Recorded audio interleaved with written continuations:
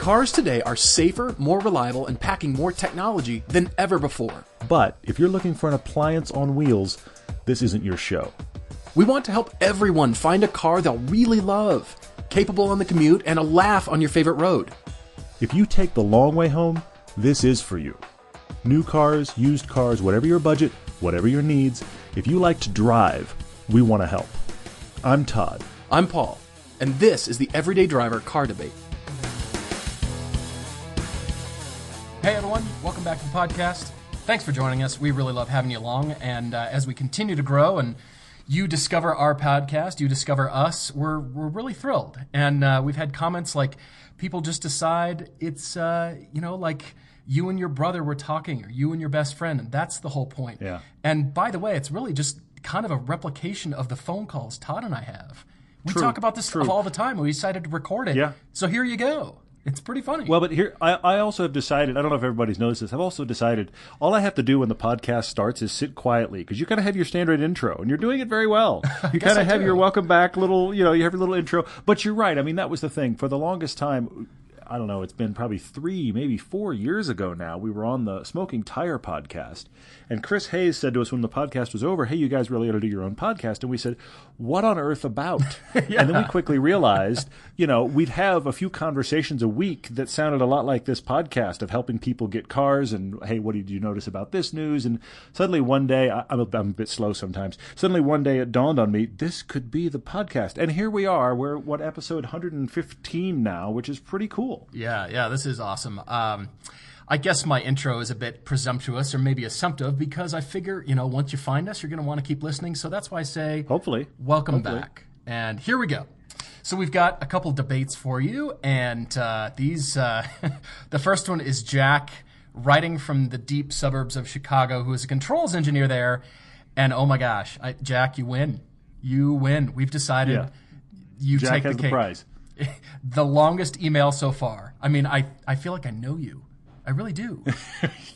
Yes, it was Jack's car debate intermixed with Jack's life story, and while interesting, wow, this is part of the reason. And I will acknowledge anyone that's traded emails with me, Paul included. I can bury you in a wall of words. So maybe Jack is like me. Maybe he's one of these people that types just about as fast as he thinks, because I type kind of crazy fast. Oh yeah. So maybe it's that. But with just the volume we're dealing with, we're gonna guide some of you that are wordier, and I'll be honest, wordier like me.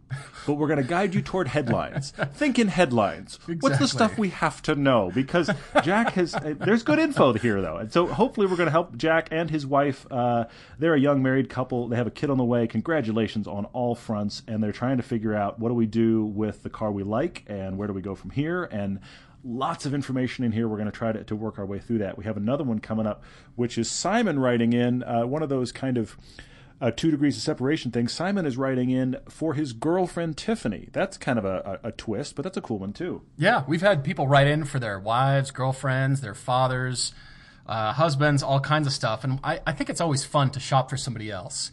And Simon... Absolutely. That's all you and I are doing. Who are we kidding? Yeah, That's all we do is shop for other people. That's a great point. And today on this podcast, we're going to find out how deep Simon's love for Tiffany goes. How much are you going to spend? So that's what we're going to find out. That's a little frightening, actually. I hadn't taken it that. This is going to be a relationship podcast by default. That's going to be interesting. It is. Brace yourself, Simon. Hopefully an hour from now, you and your girlfriend are still very much in love. Moving on. Yes, okay.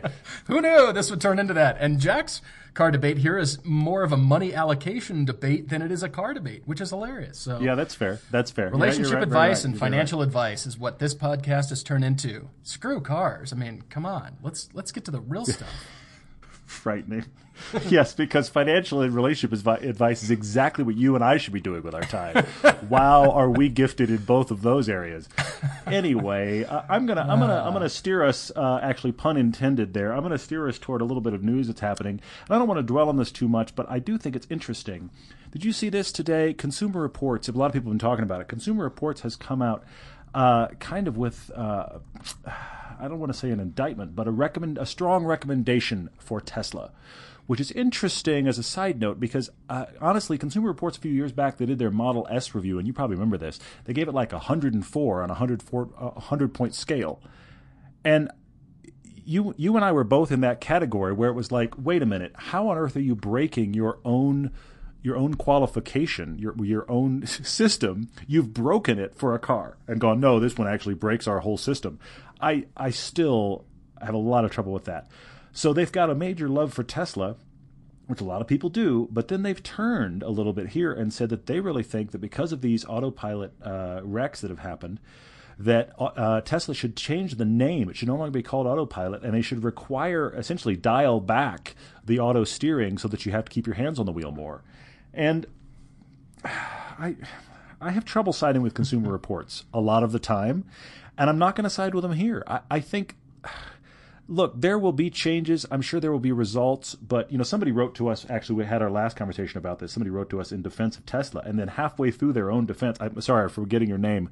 We read a lot of things at that point, but halfway through their defense, they made the comment where they said that you and I, Paul, we actually kind of covered both sides of the issue and really weren't hanging Tesla out to dry. And I'm not here either. The thing is, this is a semi-autonomous system. And we, as the humans, are having trouble realizing the semi part of that. It isn't autonomous. Mm-hmm. You've got to be involved. And that's more the root of the problem than Tesla needing to make changes, I feel like. But I do think it's interesting that Consumer Reports, who's been all flowers and candy and roses and rose-colored glasses with Tesla, is like, wait a minute, they ought to fix this. I think that's interesting. Yeah, I love it when I pull up the news websites and those auto videos, they just start playing. That's a lot of fun. That's awesome, yeah. Well, no, I'm pulling this up and reading along as you're talking here as well, and there's much to say on here and a lot of news. It's kind of funny, and Consumer Reports is to be applauded because they purchase all the vehicles they review. So no press cars. Oh, agreed. None of that. No, that's true. They are unbiased, and they treat it as if they are the consumer and they buy the product. Absolutely. And what's it like? No, I to agree own with this that thing. completely. So completely no agree with that. special That is treatment. a great approach. No special treatment, and you're right. They've shown Tesla a lot of love here, but then they're saying, what they're saying is the equivalent of, hey guys, you should stop doing all this fancy schmancy mumbo jumbo semi-autonomous stuff. You should let people drive your cars. Have you ever thought about that? And I'm going, hang on. It's along the same lines as, that button that starts your engine? You guys should go back to this using this thing that's like 3 inches long and it's made out of stamped metal, and you stick it into this hole here, and when you twist it, it starts the car. You guys should use that thing. That's really cool. So wait, are you saying something that'd be kind of like a shortened screwdriver? They would actually have to twist it? That's exactly what I'm talking about, and especially if it's weird. What would that be like? What would that be? That would be weird. You might have to use a little elbow grease and shove it in there, but otherwise, most cars start right up. It's a great way to start your car. Ridiculous. Yikes. But they're kind of going like, all right, I applaud Tesla all day long for pioneering this. You don't see any other OEM's name in the news for, pioneering this stuff, and as much love and adoration as Tesla gets on both sides. There's the detractors, but then there's all the beta testers, the early adopters who love this stuff. Oh yeah, they have to pay for no press. They have to pay for no press. Yeah. They are. I'm going to say something and then I'm going to retract it. Tesla is the Donald Trump of cars. I don't say that from an ideological standpoint. So stop beating me up and burning me at the stake. I'm saying it because they have such people that both love and loathe them, that both Tesla and Donald Trump have to spend less on advertising. And that's the reality, is that here's Consumer Report. I know maybe that's a tendril of connection. They don't relate in any other way. And Elon Musk has wonderful hair by comparison. I want to put that out there. But here's I wish I had hair to speak of. I'd take anybody's hair right now. But here's the thing: is that Consumer Reports. It's fascinating to see them as a front runner now on both sides of the Tesla camp. They've been Tesla's the greatest thing ever, and now they are the first to come out and be like, Tesla should change this. Yeah. I'm very surprised to see them on that side. Interesting. Yeah, I guess it's more of a wait and see kind of thing, because we're in the middle of this. There's no definitive one way or the other. And I like that Tesla is taking the initiative to say, well, we're going to continue to offer it because it has been successful for over 130 million miles logged, successful miles on autopilot. And that data is continuously being fed to their systems to help other cars learn, which is great. And let's educate the consumers of our products more about how to use it, what to do, and how to not be stupid about it. I think that's great, rather than just yoink, taking it away. But see, the how to not be stupid education thing, that is a losing battle, unfortunately, with humankind. And it really is. This is the conundrum, because until we get past, I know we've beat on this already, but until we get past this gray area between no autonomy and full autonomy, there are going to be these debates, and it's going to fall to whose fault is it. We're obsessed with whose fault it is. Mm-hmm. And we don't want to, and if there's anybody else we as a society can blame, we don't want to go, oh, it's my fault. We just don't want to do that. Maybe the owner's manual should come with like those little mini baseball bats that you buy at baseball games. And somewhere in there, if you don't understand, you still just don't get it, take the bat and clonk yourself on the head. Just clonk, then keep reading. But see, there's all those nice legal disclaimers on the touchscreen, and you have to hit OK or accept, and then clearly you've read that and you understand. I mean, everybody reads the instructions, everybody follows along. Why are we having a problem? Okay, I really think we should maybe do a car debate, because Jack's car debate is looming over me here. The wall of words is about to fall on top of me. I'm avoiding it. We should move on. I like to think of myself as a connoisseur of the fine print, but. This is not fine print. This is just, wow, lots of... the story is just as interesting as the decisions that we're going to make for you, Jack. It's fantastic. But the podcast is not long enough to cover the story. I really want to endeavor to find the through line on Jack's email. And honestly, Jack, I do want to hat tip to you real quick and just say thank you, because you've talked about how much you appreciate the podcast, how much you enjoy the podcast.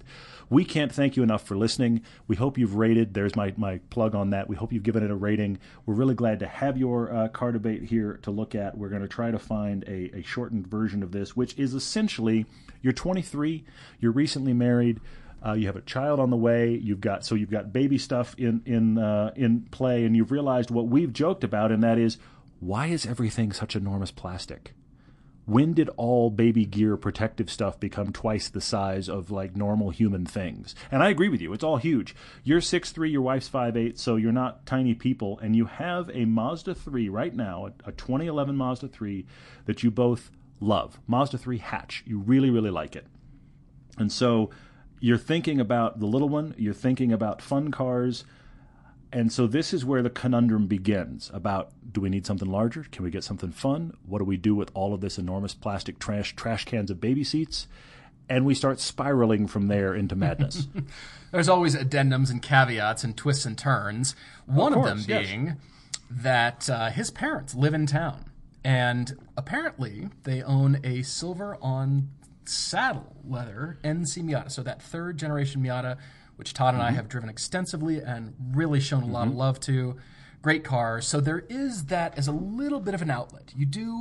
It's not yours, yes, but it sounds like you can kind of wheedle and get it out of your folks whenever and go take it for a drive. So there is that little sort of sports car Band-Aid that is there to, cover up the wound sometimes.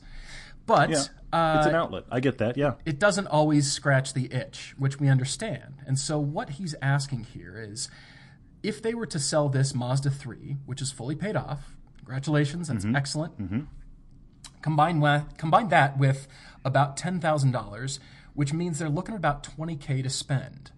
Now, their lives are changing, as you've heard already. Their lives are changing, but the itch is still there. So there's his wife to consider and her needs for an automatic, and then his to consider, which is, I still want something that's in the realm of sporty and in the realm of something fun. It doesn't have to be a hardcore sports car. Obviously, that won't work. And then this other twist. Did you read about their farmland? It's not often, but they have a farm plot that they cruise out to in the summer, like think muddy shovels and rakes and buckets and muck that go in this car. So, it doesn't need to be a hose-out mobile like a Jeep or a Land Rover Discovery or something like that, but it needs to, be durable. So he's kind of thinking, do I go do it all? Do I buy two cars? I mean, welcome to the American dream. Mountains of debt, a mortgage, a baby, a house. Multiple cars in the driveway. But the good thing is your mechanic lives across the street, so I like to hear that. Well, like I said before, I kind of feel like we're back to almost more of a, how do we allocate funds here? to fit this point in your life. I think we all know, everybody listening knows, that at any point in our lives, we can always save up and buy a sports car in the future. That dream, we can always nurture that and just carefully polish that dream. Believe. We will believe it will happen. That can always remain. So you've got to solve things first. You've got to solve... I mean, you are now a family man, and you've got to solve the needs here first. And so that's kind of where I aimed. But I did hear you. I still considered your desire for something sporty.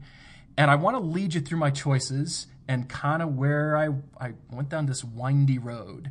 And then I arrived at something I think you haven't thought about. But it is a car we have recommended before in the podcast. Okay. We have called it out and recommended it. But I'm curious to know what you came up with and where your thoughts are here. Well, here's the struggle that I had for Jack. He's in the Chicago area, and he said that, as a side note, he said he'd love to come out for the Cars and Coffee part of our Chicago Track Day. And I want to mention really quickly, we'd love to have you. Yes. Now, obviously, the birth of your firstborn may preclude that, and obviously, yes. I will also say Bring this, your Jack. newborn. We would love to meet you, but if your wife is in labor and you show up at the Cars and Coffee, I will be mad at you. Go be with your wife, okay? I'm just going to put that out there. I'm a car guy through and through, but yes, it's all about priorities. We'd love to see you if possible. If not, trust us, we get it.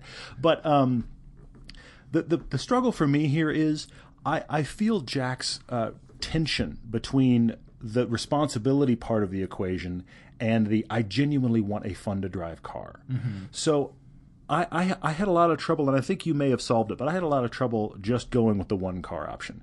And I am going to push you toward 2, Jack. I'm going to say, looking at your situation, toward 2, you have a tiny commute. And actually, you've mentioned in here, in your story, you've mentioned that your wife has a tiny commute, and your commute is halfway through hers, so she drops you off and picks you up, which is why you've gotten away with one car. So you're not putting a lot of miles on anything. If you have 2 cars, what that does is it takes away one of your problems, which is what if it's all 3 of us, including the big baby seat? Well, if you have 2 cars, you've solved that. And the second car can be your fun car. So my first question that is nowhere in this discussion is, why aren't you keeping the Mazda 3? Yeah. Why not just keep it? It's not discussed in here. It's either... it's paid that's for? The big conundrum. Yeah. It's paid... Here's the thing. It's paid for... It's a family hauler. Look, you're talking about maybe we need something bigger, but you're saying maybe we need something bigger in the fact that all 3 of you are going to have to go on this commute. Another car solves that. Now it's whoever is driving the baby around. Your wife is driving the baby around with the baby seat behind the passenger seat and the passenger seat pushed up. There will be those rare times when it's all 3 of you having to go somewhere, but I believe you can suffer through that. I do. It's a hatch. It's a Mazda 3. You love it. It's paid off.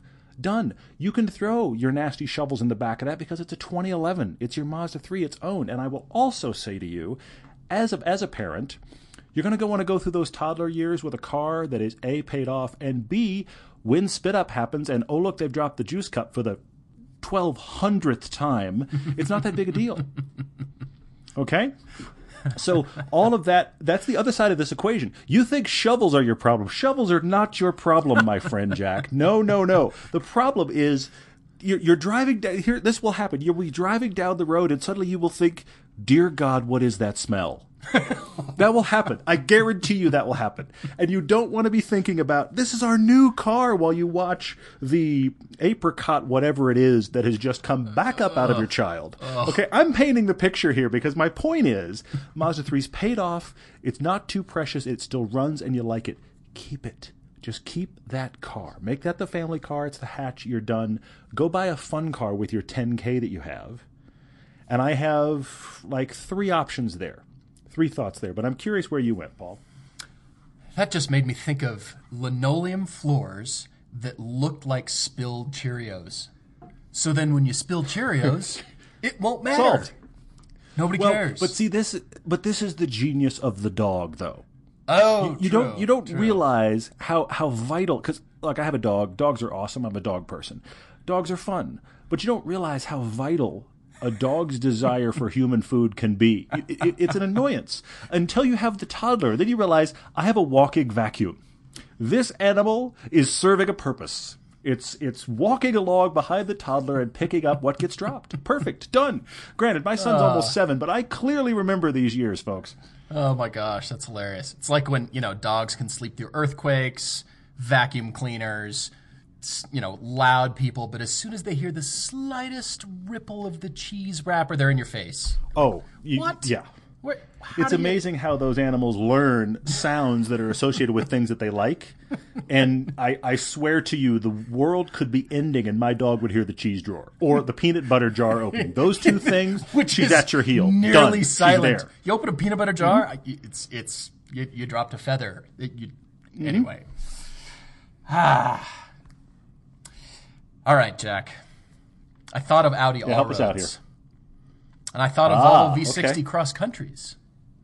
Okay. But they were too expensive. And by the way, I'm advocating sell the Mazda. Okay. Despite the discussion going on currently. Despite the logic. In spite of the nightmare that I am painting for you who likes to keep your cars clean, and you are horrified right now and actually getting hives hearing about it. In spite of that, keep going, yes. Why do we get rid of cars? Really, we could keep our cars almost because those forever. car debate guys told us to. That apparently is becoming a growing trend. Go on, yes. If you'd like to send us a blame email, please write to us at... we'll get them, and it's all the same communication. It will happen. So I guess, I understand, and you're wanting to branch out, although I will say, you're 23, you've got lots of time. Lots of time. True. Yeah. But with that in mind, after everything you've driven, more Mazdas, Subarus, Hondas, Jeeps, Nissans, Toyotas, and more Mazdas, after I thought of the Audis and the Volvos, that Subaru that you used to have, Todd, sprang to mind. So then I thought, yeah, I hear that. WRX wagon. I thought of that in passing. Keep going. Yeah. Like, an Outback sport wagon, but I thought you'd hate that in an automatic transmission. You'd like that choice for about 9.8 minutes, and then you'd send us the blame email. Yeah. So that led me to a 2011 Audi Q5 with the 2-liter turbo engine for $19,495 with 71,000 miles. All right. Now, all right. This is higher miles, but I am taking into consideration that thing you just pointed out is the very, very short commute. And it's got a lot more space. You fold those seats down. It's a lot more comfortable. The one I found is gorgeous. Now, you're buying a higher mileage car, but the mechanic does live across the street. And so there's that symbiosis there. And then I thought, well, shoot, if we're talking about Audi Q5s, who do we know that's bought a 2010 Cayenne for $20,000 and has produced excellent videos? Who do we know? I couldn't think of anybody. Wait. Give me a minute. It's going to come to me. Yeah, I hear you. Keep going. All right. So what about a 2010 Cayenne for $19,900 with 74,000 miles on it? I got in yours yesterday, and I was just, again, impressed by how solid and well-built that thing felt. It's got 80,000 miles on it. You just had all the service. You did that great video. I'm just going, this is a real buy here. It's funny. I hadn't gone there. Now that you're there, I do see it. I could see how that would work for what Jack wants. It has a fun factor. It has a family haul factor. Obviously, these are the two things that we love about it. Yeah. I'm going to stay with my two-car scenario, but I see where you are. Because I'll be honest, I don't know that I would have wanted the Cayenne when my son was a baby. Sure. But... Well, I have one more. But I do think you've solved the conundrum to some degree. Keep going. One last one here. And again, a car we've recommended before, 2011 to 2012 Acura TSX Sport Wagon. I found you one in black automatic transmission in Houston, Texas for $16,600, 46,000 miles, 49,000 miles on it. Done. What do you think, Jack? What do you think? Put that on a trailer. How is it getting to you? Done. I do like that idea. I do. That's where I'm at. Yeah. Okay. Honestly, you went good places that my brain did not go. The only place in your scenario that my brain did go is I wondered about the Saab 9-2X until I came back to the fact, and I did like that car. I still like that car. Saw one the other day on the road and was like, I still love that car. It's very cool. But the conundrum there is the fact that you have to have an automatic for your wife.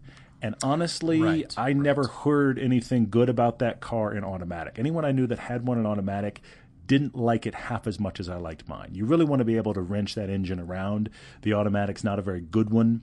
That's what steers me away from the 9-2X for you, though otherwise it does solve a lot of the boxes. And it isn't really any bigger than your Mazda 3 hatch, which leads me back to keep the Mazda 3 hatch. Yeah. Let the shovels and the toddleroo and the Mazda 3 hatch. Done. Perfect. But for $10,000, you do have fun car options. I mean, your parents have got an NC Miata you could get access to. You could get your own NC Miata for $10,000. You could. But you could also go in a Miata or in B Miata. You could look at all of those. I mean, obviously, you're as tall as we are. You know, you've seen probably our 4 generations of Miata piece and watched me stick my head out of the top of an NA Miata like I'm some dog. So, yes, they are small cars, but they are small, fun cars, genuinely fun cars. And you could find one of those early generation Miatas for less than $10,000. I think you should look at that because it will run. They will be cheap to run and maintain. And you aren't going to put a lot of miles on it. You can just have a car that you go out and drive for fun. The other ones I thought of are in that same kind of, 90s, 2000 range. Look at the last gen MR2 Spider. Also a really fun car. $10,000 all day long on those. And that is a small little 2-seat fun car. You could take your wife out, do that. You could absolutely get one of those. I went another random place, and that is... what about a 300ZX from the 90s? Yeah. One like I had. Yeah. Z32. Look, this is a also larger car. It's not as small and chuckable as these Miatas and MR2s, but for $10,000, you could get yourself a nice one. You could get yourself a really nice one. In general, they're just going to run. Now, the more you get one that somebody has tuned and cranked up the turbos and blah, blah, welcome to a maintenance nightmare. They aren't easy to work on because the engine is so crammed in there to begin with, but I think you would enjoy that car. They're just fun. They really, really are. And they look pretty classy still. And so I think 300ZX is worth at least trying to find one and drive one if you can find a clean one. That's the difficulty. Some of them out there are $3,500 and they look like they've been used, for a cow pasture car. So, some of them are really, really beat on. They've been used in that land you keep talking about with the mud on it. That's what that 300ZX was used for. That's why it's $3,500. So anyway, so be careful shopping for that. And then I will also go wild card, because I have to say it. You could start trying to find that needle in a haystack car. You might find yourself an early gen Boxster that's been well taken care of that is that cheap. You might find, some other 90s sports car that you like that's that cheap. You might find yourself a 350Z that's that cheap. I think you can really look at 2-seat rear-wheel drive sports cars and start looking around.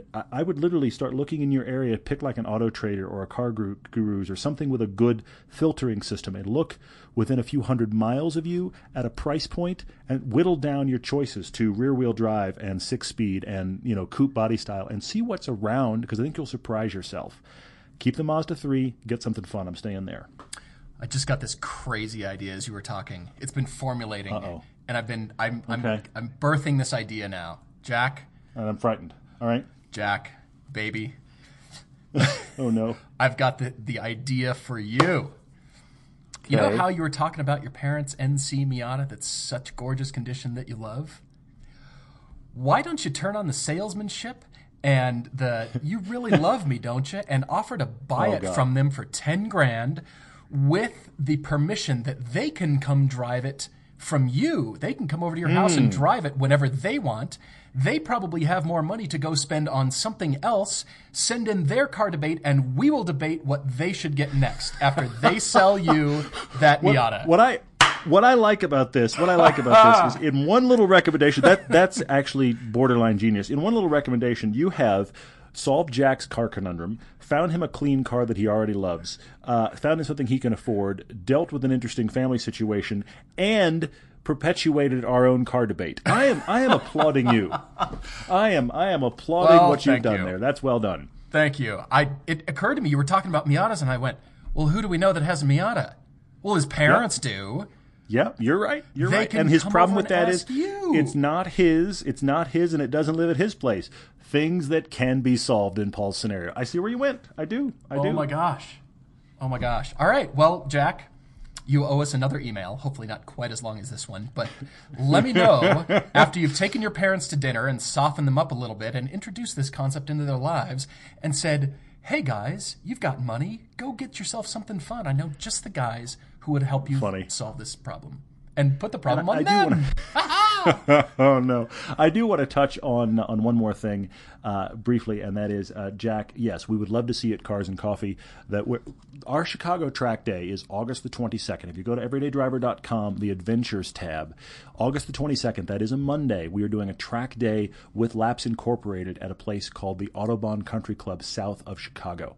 Okay, so we're going to be out there. It's going to be amazing. If you are a newbie track driver, this is the event for you. If you've been on the track before, still come. We'll have classes for different levels of experience. But if you're a newbie, this is absolutely the event for you. Going through our website, you get a discount to get on track. You're going to get multiple sessions. You get a discount by going through us. We would love to have you there. Sean at Laps Incorporated is being great to us. We're partnering with him. So that is going to happen soon. So keep that in mind. But if you don't want to get on the track, like Jack's talking about, come be in the parking lot. We're going to do Cars and Coffee in the parking lot. Paul and I are going to be there talking with people. We're also going to get on track, but we're going to try to trade off since there are, two of us. And we're going to do a podcast while we're there. So please come. We'd love to see you. Hitting the halfway point in our podcast, we will move on to car debate number 2 and talk about Simon and his deep, enduring, unending love for his girlfriend Tiffany, for whom he's shopping. I love how you're setting this up like you're about to kill it. That's just terrible. It's terrible. I'm like teeing up the softball right on the tee, and hopefully I get to just. I don't understand why you think this is going to go awry. Nothing in this suggests it's going to go awry. No, I'm not saying it will. I'm just saying, how much do you want to spend? Like, it's always when you're at dinner and the lady with the roses comes by and waves a rose in your face, and it's like you have to prove yourself or something, and it doesn't have anything to do with how much I love you, whether I buy you a rose or not.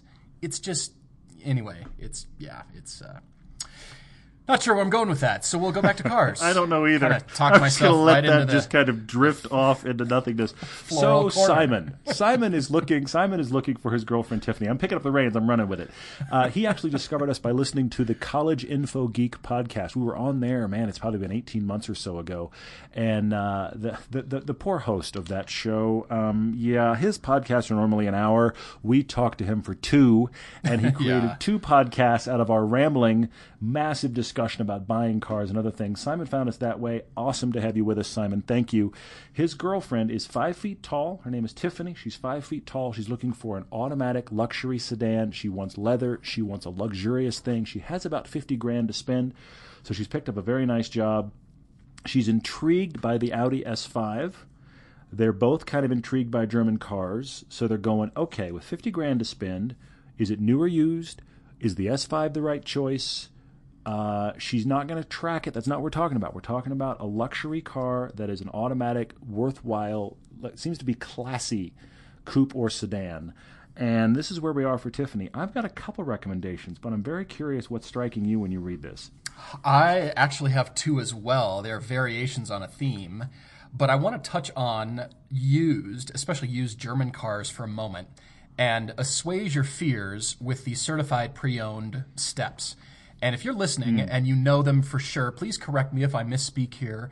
But certified pre-owned is a good thing. Now, you do pay more for it, but it means this luxurious car, this luxury car that cost far more new, is now within reach of your budget. And the sales department has to go get all the service done and pay their service department, their own service department, to bring the cars up to spec, and then they have to pay the manufacturer for the right to call it certified pre-owned. This is what the steps that happened when I bought the Cayman GTS. So it was CPO, but all the major service had to be done, which the sales department had to pay for out of their budget, and then they also had to pay Porsche extra money, like $2,500, just for the right to call it CPO. Now, they passed that along in the price, but I still got a great deal on it in comparison to other cars. And so therefore it is full warranty. It had all the service. So I say CPO is the way to go, especially if you're buying German. There's nothing to be afraid of. And they tack on another 12 months of extended warranty. So generally speaking, you're going to if you find one with a low enough mileage and you're getting a CPO that way, it's amazing how much like a new car you got without having the new car depreciation. Yeah, there are definitely ways to pull that off. Keep going. Simon, if she likes that S5, I say really investigate and really go after one because they are awesome, and I think it would fit the bill. I mean, I never want to steer you away. If you're sniffing around a car and you really think you love it and you drive it and you still love it, we're not going to steer you away from that. We're going to say, get it. If it speaks to you, get it. Definitely. However, I do want to point you to the brand new Mercedes-Benz C300 Coupe, because Mercedes has come from not nowhere, but they have really ramped up the efforts on the interior. That car is money. I think it's beautiful. I think the interior has surpassed Audi in terms of design. Audi quality is still there, but the design is even more interesting in the Mercedes. I am such a fan of this coupe. I think it's beautiful.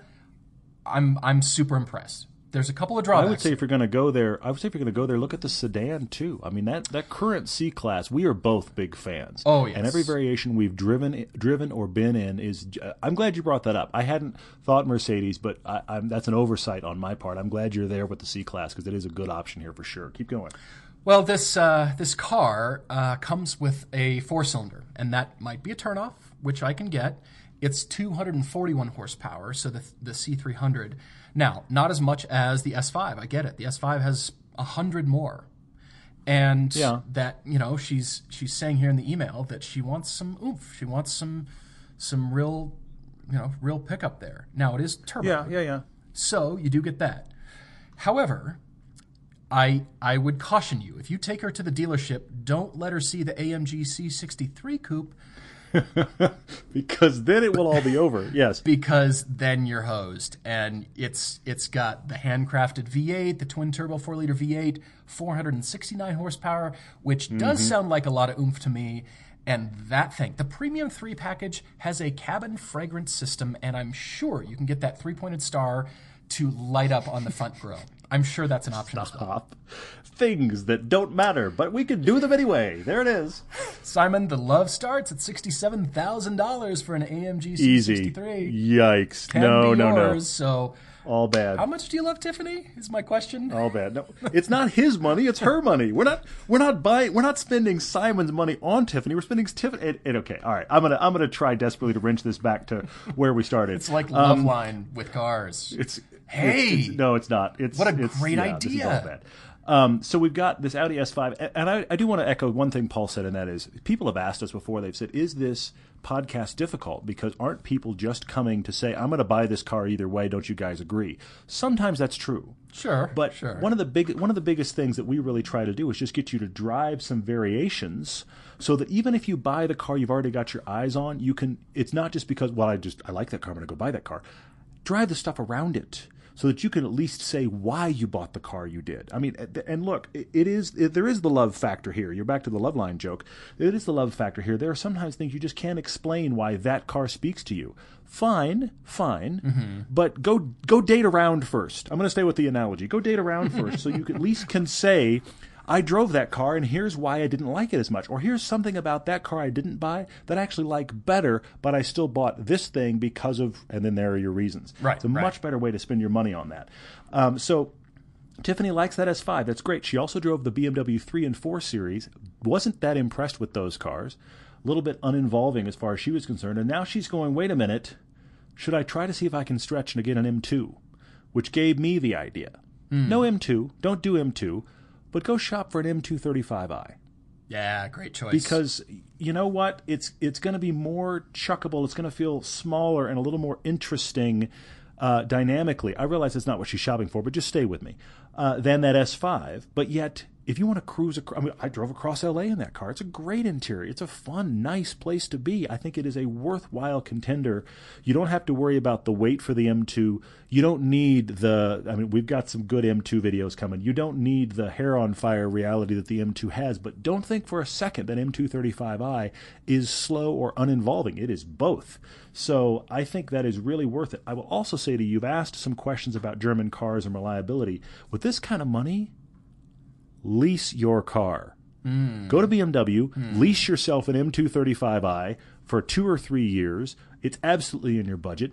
And then in 2 or 3 years, guess what? Everything that's happened to it, hopefully nothing, has been taken care of. All of your maintenance has been done. In 2 or 3 years from now, she can decide, what do I want to do now? If you want to go German, I'm going to say lease to you. I think you're a perfect candidate.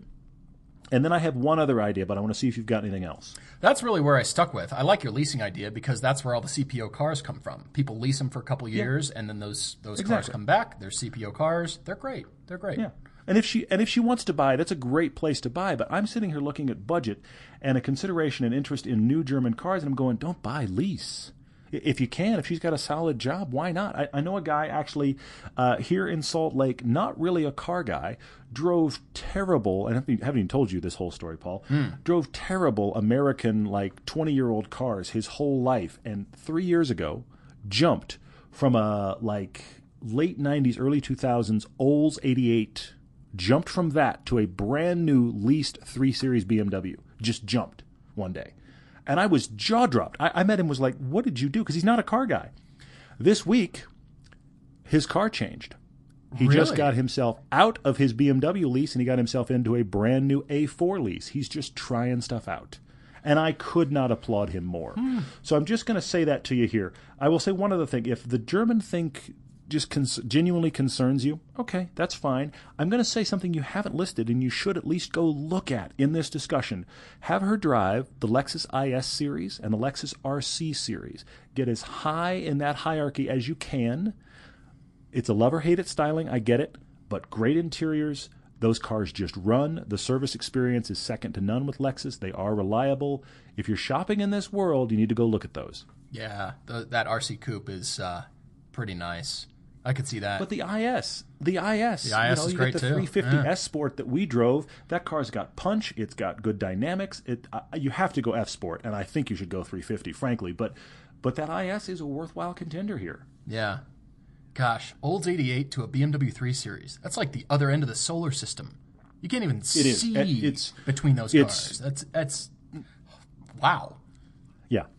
It's like learning to fly in a Cessna and then promptly jumping to the space shuttle. I mean, it's just that kind of, I can do this. I mean, it's just, what are you doing? Are you still breathing? So cliche. I mean, jets, whatever. Let's go space shuttle. Yeah. Holy moly. Exactly.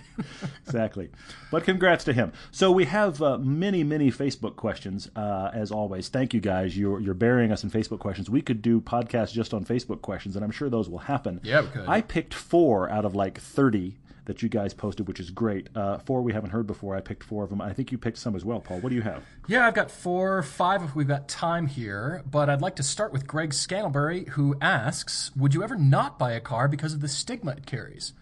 What do you mean, like a Tesla? Well, Tesla now carries stigmas either way. Whoa, that was like going in for the sucker punch. Keep going. All right, fine. I mean, that was like the juiciest of low-hanging fruits. That was just ripe and delicious. Anyway, no, Teslas now carry stigmas either way, and I would buy a Tesla, honestly. I think they're brilliant pieces of engineering.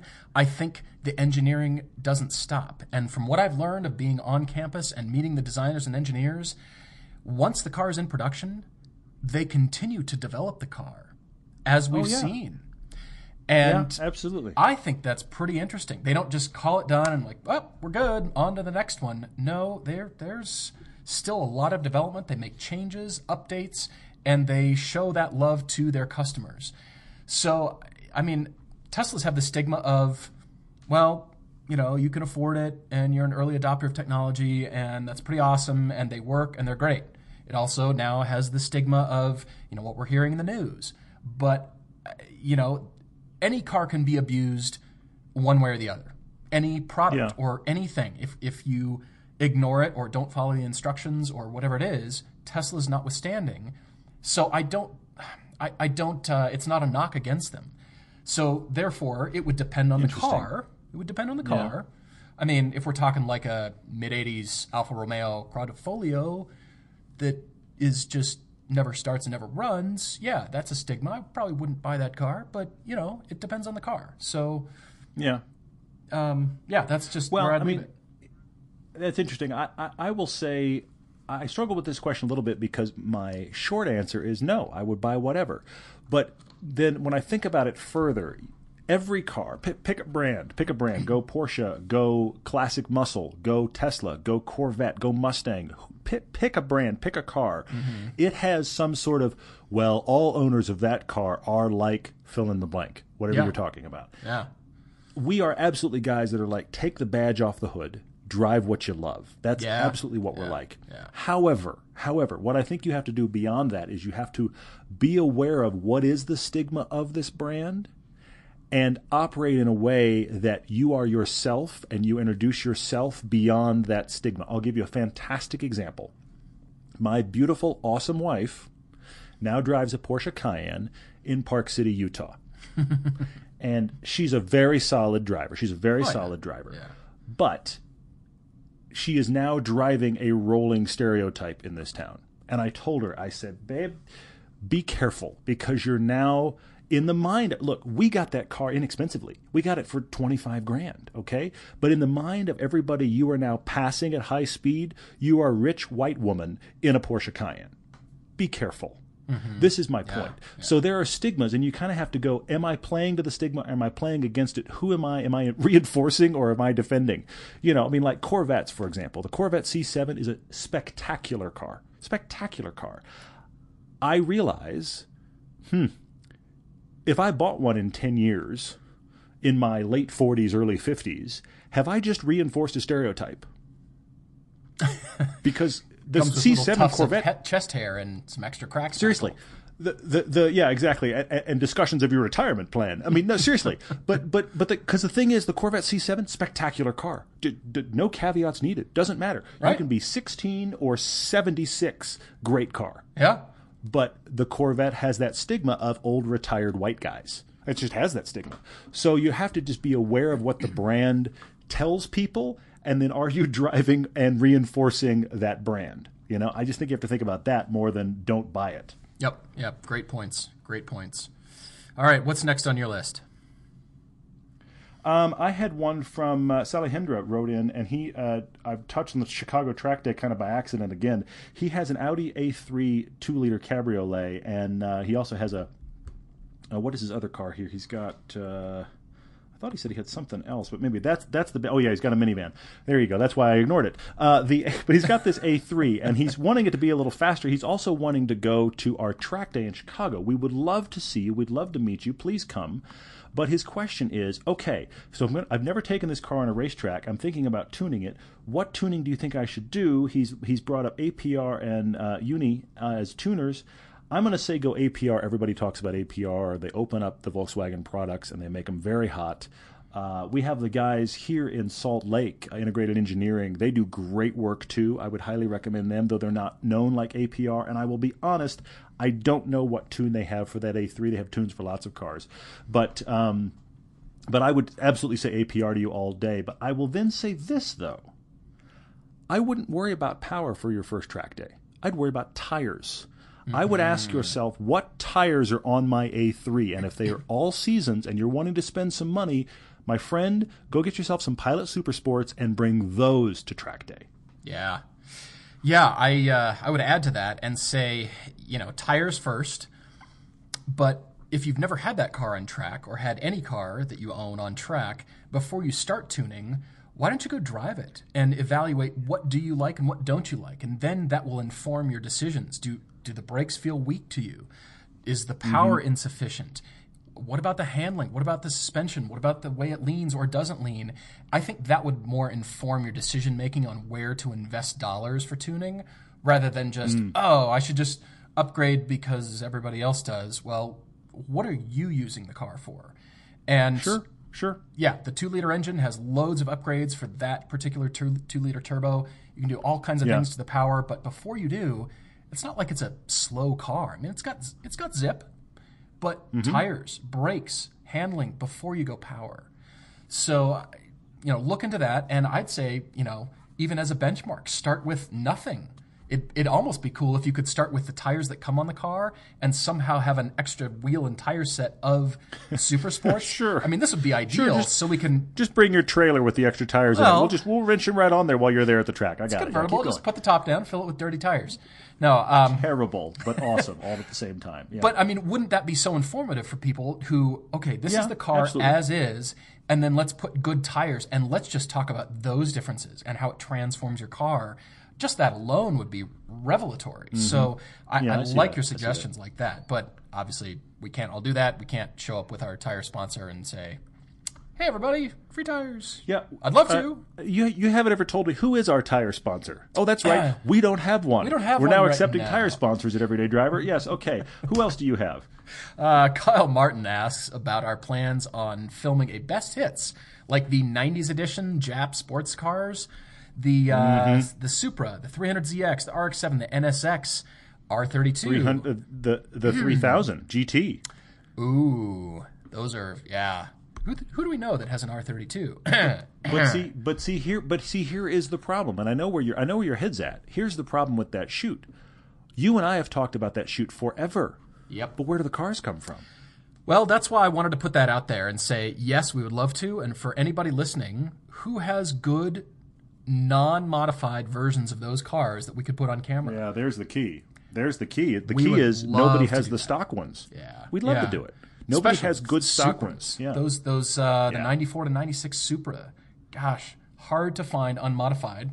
Thanks, Fast and Furious trilogy. Yes. Endless sequels of movie making. Anyway, yes.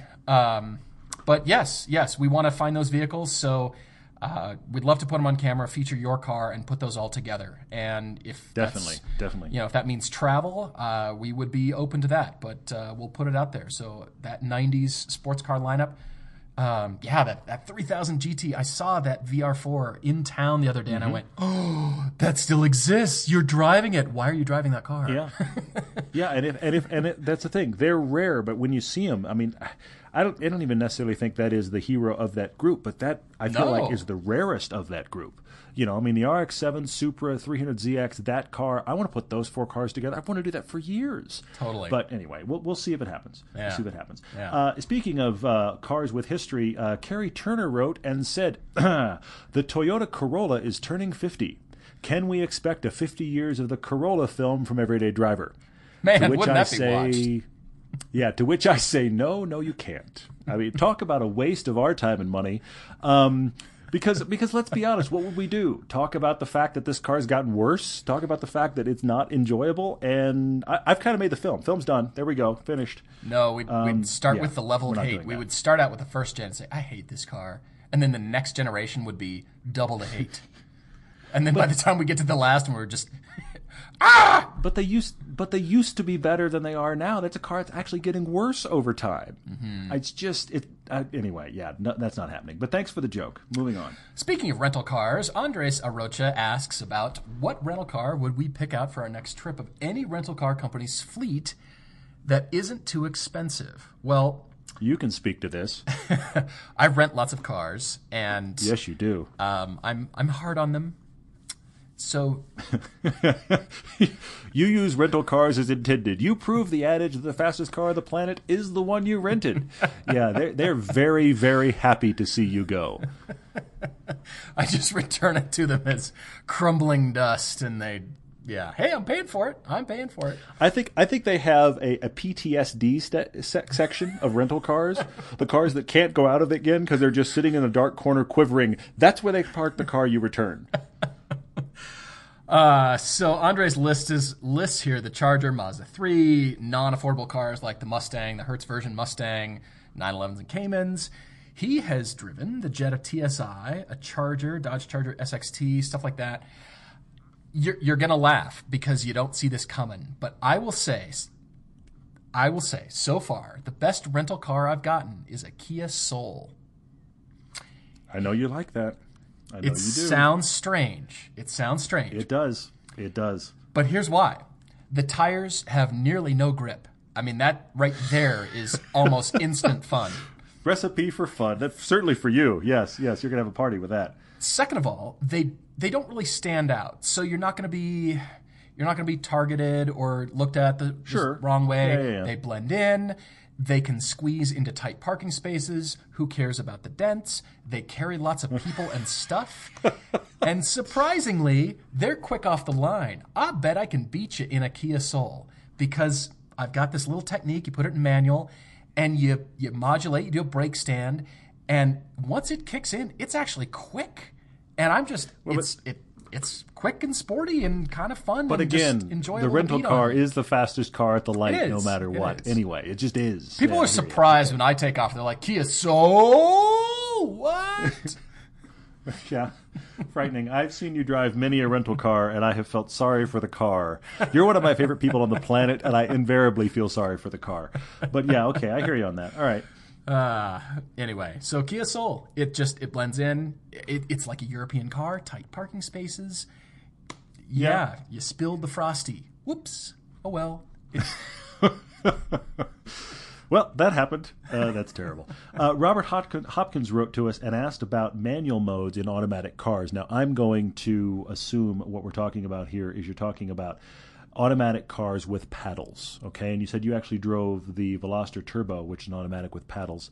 And your confusion is you've read some places where car enthusiasts, car journalists, have driven cars that are automatics with paddle shifters and left them in auto mode during their review, and that astounds you, and you wonder how that's possible. Isn't that far, far worse?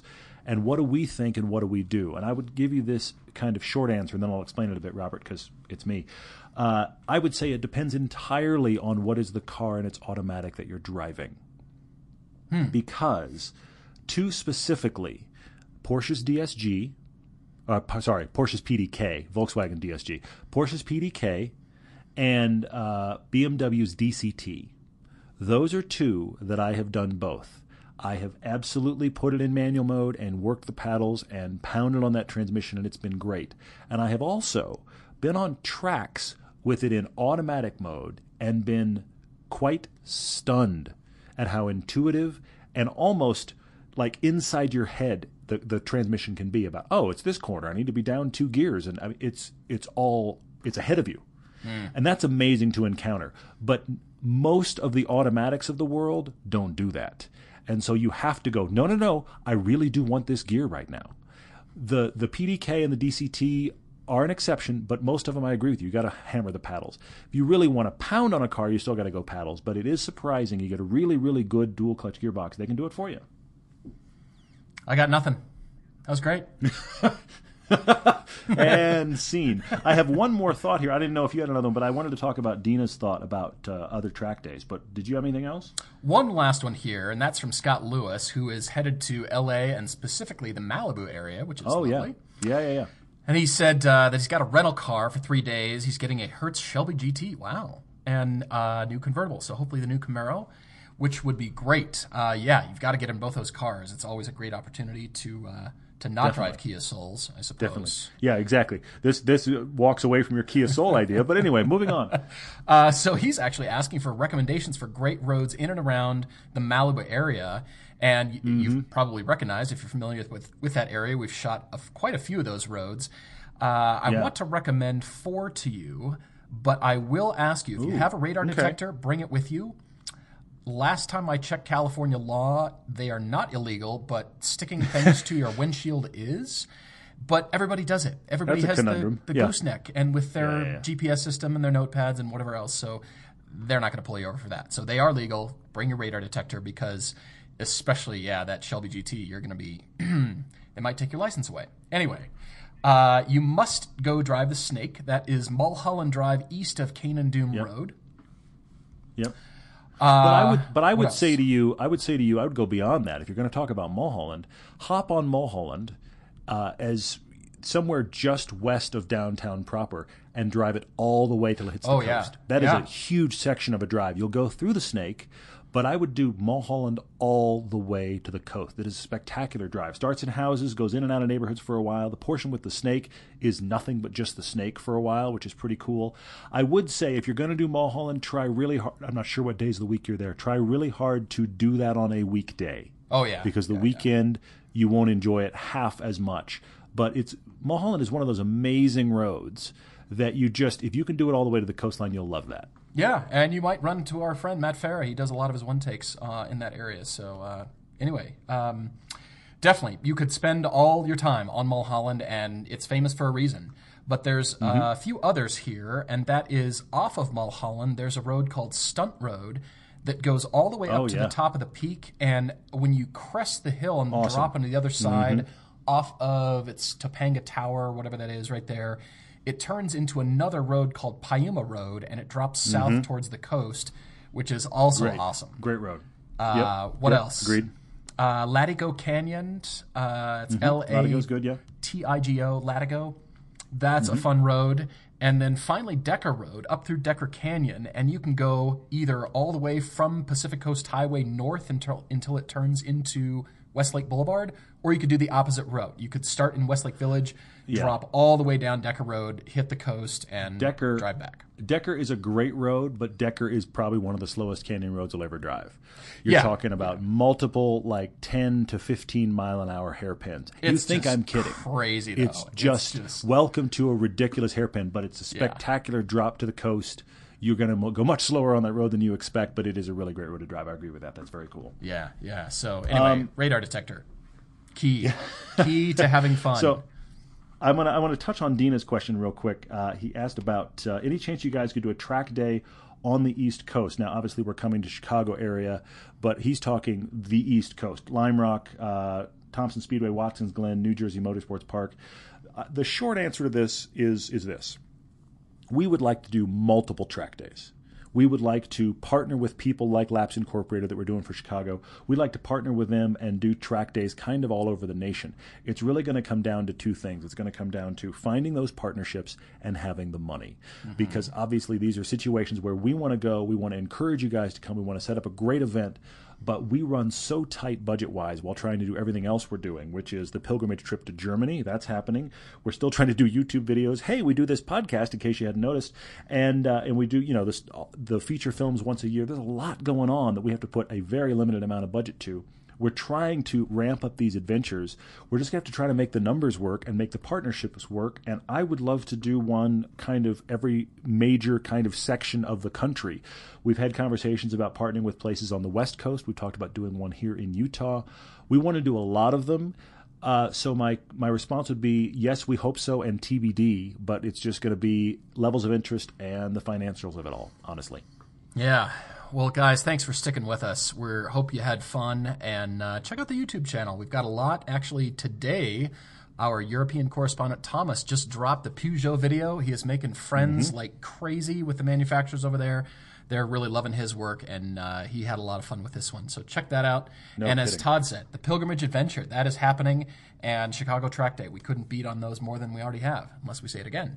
But we could beat on them more, but the thing is, we want you guys to come, which is why we talk about them so much. Go to that Adventures tab on our website.